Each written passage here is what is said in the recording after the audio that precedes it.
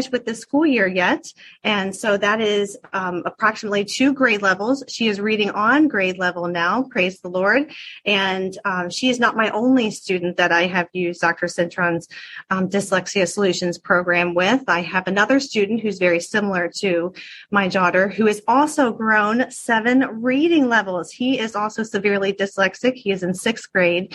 And the progress that he has made with the strategies that I have used from Dr. Cintron's dyslexia reading program, and the hope that we have been given through the different strategies that we have been using has been fantastic. So I just cannot say enough wonderful things about not only the Dr. Cintron herself and her information, her research, but just how much she.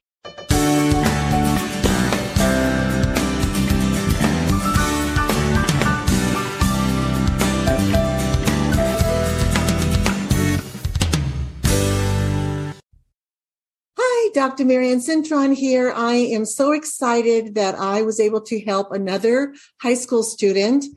Many of you know that I assess students as well as train teachers and parents, but I want to show you my assessment tools because parents need to know you need to advocate for your child, and it's not rocket science to at least do an initial screen. So I've developed an initial screen for 2nd through 4th graders, and then also for 5th through adults. And I'm going to share my screen and show you exactly what is in my assessments. So when I am just tutoring students, I'll do this assessment just to get a phonological screen for them. So to be eligible for dyslexia, you need 3 qualifying areas. One of them is phonological awareness. So if your child has trouble with sounding these words out, now these are nonsense words, which means they're pretend words or they're non-words. And what I simply did was I took a word like the word hair and I put a B in front. So it would be bear, clut, rame, cust, Raoul, care, cern, talm, any, vape, plap, boy, bake, pluck, nafe, tome, mute, note, luve, tall, help, flum, labe, new. What you're going to notice is your child omitting letters? Is your child adding a letter that isn't there? Are they struggling with the O sound or the E sound? Are they struggling with long vowel with a silent E at the end, like luve and labe? Are they adding a letter in front of, well, usually like they might say crust? Are they seeing letters that aren't there, or are they misplacing those letters? Those are indicative of dyslexia. Also, I have sentences. These are the ones I have my younger students write, and if they're very low, I'll just ask them to write part of a sentence. So, Anne must drink her milk. 7 ants had a picnic on my ham sandwich. What are you 2 doing here? The flowers have many buds on them. Some people come every day to see my father. Her first nurse was early. Here is my assessment for the older students and for adults. I've just added a few here. I took the D away and put N for nay. I mean, does your child know the AY sound? Does your child know the OI sound? So how this is different, just a little bit different. These are available on my store at Teachers Pay Teacher. And you can find my store under Cintron Orton Gillingham Reading Institute. That is my name on my store.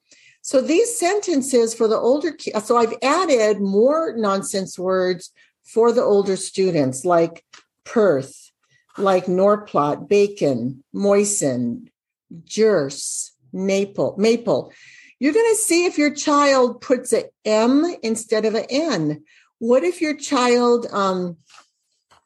so those are what I noticed. And now these are all lowercase words, right? The student I just assessed asked if this was a capital I.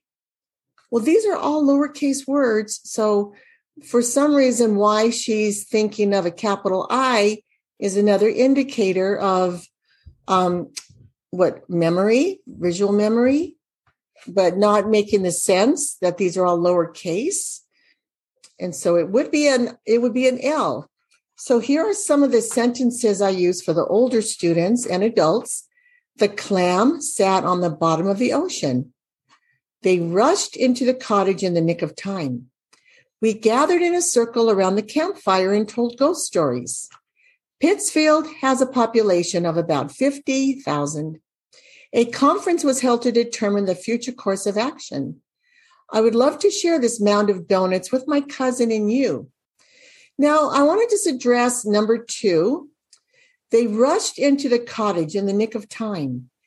If your child knows what a cottage is, but yet listening to the sentence isn't able to give it a reference, a context clues, your child might not know what it is. I mean, they would know how to spell a cottage if you show them a picture and know that it has a TT, but without the context and the picture, they might spell it DD. And then rushed, it's past tense. Did they add the ED? Gathered, did they add the ED? What was very interesting was the word donuts. We have, other donut places that spell donuts DONUTS. So while this student might put the OU in it, she didn't put GH. And then conference, that was a long word. Is your child knowing the 3 syllables? And what about punctuation? I noticed that when my students write their sentences, they don't put periods at the end of the sentence, and they don't put a question mark if it's a question. So those are you can find out so much about students with these pages, one page. All right. A teacher can give the spelling sentences to the whole class and then just ask certain students to come up who didn't do those spelling sentences very well. Have those students come up. Have them read the nonsense words. Teachers, that's going to give you your 1 out of 5 kids has dyslexia. I want to show you what else I use. PPVT. So I'm a nonprofit, and I know there's the PPV4. When I have a donor that wants to buy the PPV4 for me, I will do that. But this is a great test. Now, what I want to point out is we're looking for average score right here. So that would be the window of here and here. So these are the scores where all the highs have been removed, all the very lows have been removed. So these are the scores that are the average of the average. So you want your child's or the student's range to be in here because dyslexic children have average to high IQ. So we're going to get a range in there. If you only knew how many kids I assessed that a school district thought had dyslexia that scored here, and they did not even meet that eligibility requirement. They scored below the average. So you want the score in the average. The other assessment I do, these are nationally normed, meaning they're done across the nation. And again, I know there's a GORT 5, but I use a GORT 4 because it still gives me, because we are a nonprofit. And what we're looking for are scores here. Now, you can have a student who is scoring high in comprehension, higher than her age equivalent. But if these are all, if you have a high schooler that's comprehending at a 12th grade level, but reading at a 4th and 5th grade level, you have trouble. So you can put age equivalents that the schools like to look at. Grade equivalents is really nice for me to talk to parents about because some kids get held back. And so they like to even know grade equivalents. And if you have a low comprehension score, but all your reading scores are average, well, and I mean at the grade level of a student, then that comprehension low score is an issue. So one of these areas, being 2 or more grade levels below, is a qualifying measure of dyslexia for the eligibility requirements. So school psychologists do a lot of in-depth testing. I don't need to find out how the child was in utero, what their first 5 years were. Was a mother on medicine when she was pregnant? I don't need to know that to do a screen, but a school psychologist will ask those kinds of questions. So the CTOP is another comprehensive test. It's phonological, and there's all these areas that get assessed with a download on the computer. It's an auditory exercise. And so some of the tests I do, some of them, the students just listening on the computer. But this score will show, is your child below average? Are they average? And very often we will get them right here. Very poor, poor, and average. This is a lot of testing and a lot of understanding. This is why if you have a master's in special ed, you are allowed to give these tests. If you don't have a master's in special ed, you won't understand them. You won't be able to grade them. You won't even be able to purchase them. That's why you need to try this. You need to try my dyslexia screen, because what I can pull from my dyslexia screen lines up with these national norm tests. And then 2 other tests that I've learned about from my Orton Gillingham practicum was the Gallistel-Ellis, and you can download this. It's a free download, which is your reading skills or decoding skills, and it really breaks it apart to know what percentile your child falls in and what area needs more support of instruction. And then there's also this, the Barnell-Loft Diagnostic Spelling. There's lists of spelling sentences where there's a word, but you read it in a sentence this time. And the student writes the words and gets a score, and every score here on the left translates to the column, and each column has a description. Is that cool or what? Does the child need help with vowel consonant E, with vowel team, the doubling rule, the silent rule, bossy R, the vowel consonant, the vowel R, odd vowel, these are the different or not so common vowel teams, compound words, consonant LE. And I explain all these in my videos on syllable types. I talk about consonant LE, the rabbit words, the tiger words. That's why I really like this test, because it uses the terminology that I am familiar with and that I have done a lot of training on. So I'm going to stop my share right now and talk to you about our reading crisis. 1 in 5 kids has dyslexia. And with what's happened with kids falling behind because of COVID, more kids are falling behind. So I want to tell you, I have a reading program that I've developed specifically with the dyslexic child in mind. But I also have my Orton Gillingham, and that follows the Orton Gillingham model.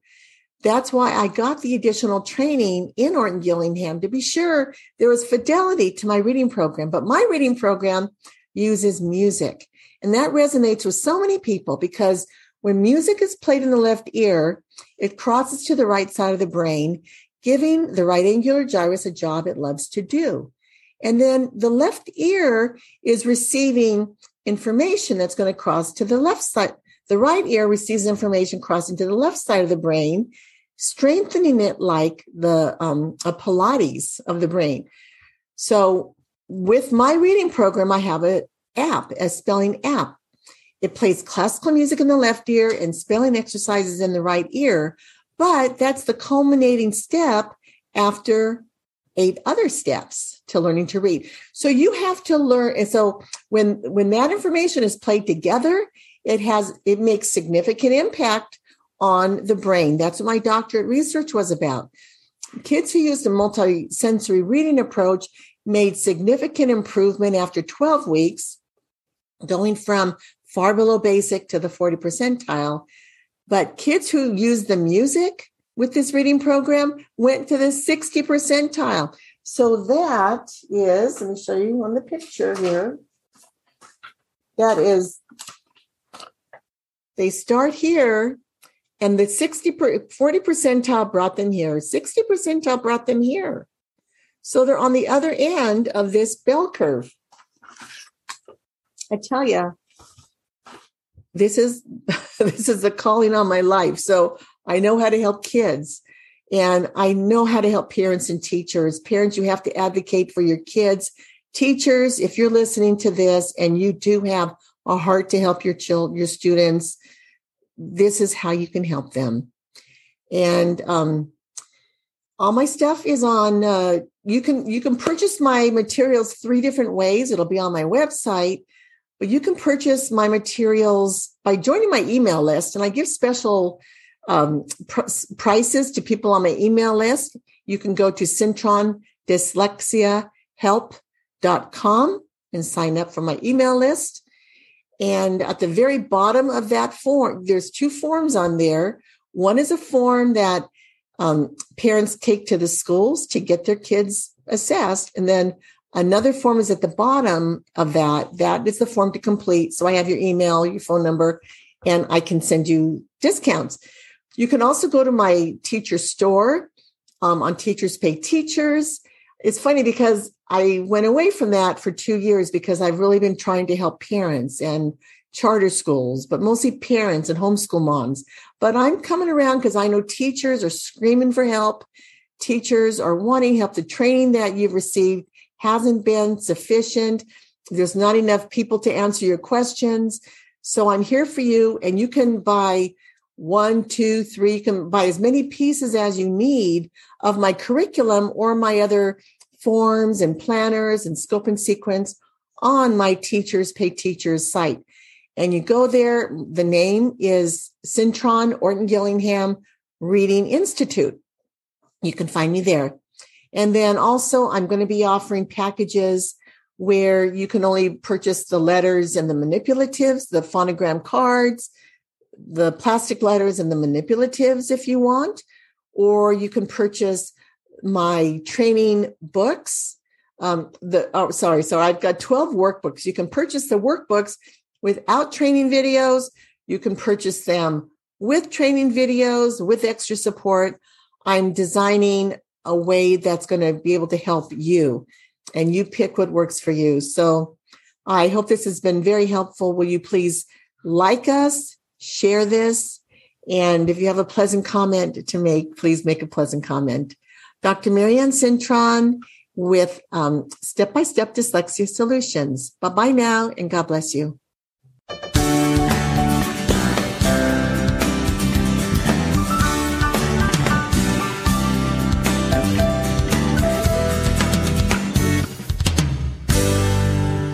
Thank you for listening to this podcast in its entirety. If what we shared today has inspired you, would you please visit our website, dyslexia-solutions.com, and consider making a donation so that we can keep these podcasts going. Also, please subscribe to our channel and find me on Instagram, Marianne Cintron. Thank you again for tuning in, and may God bless you.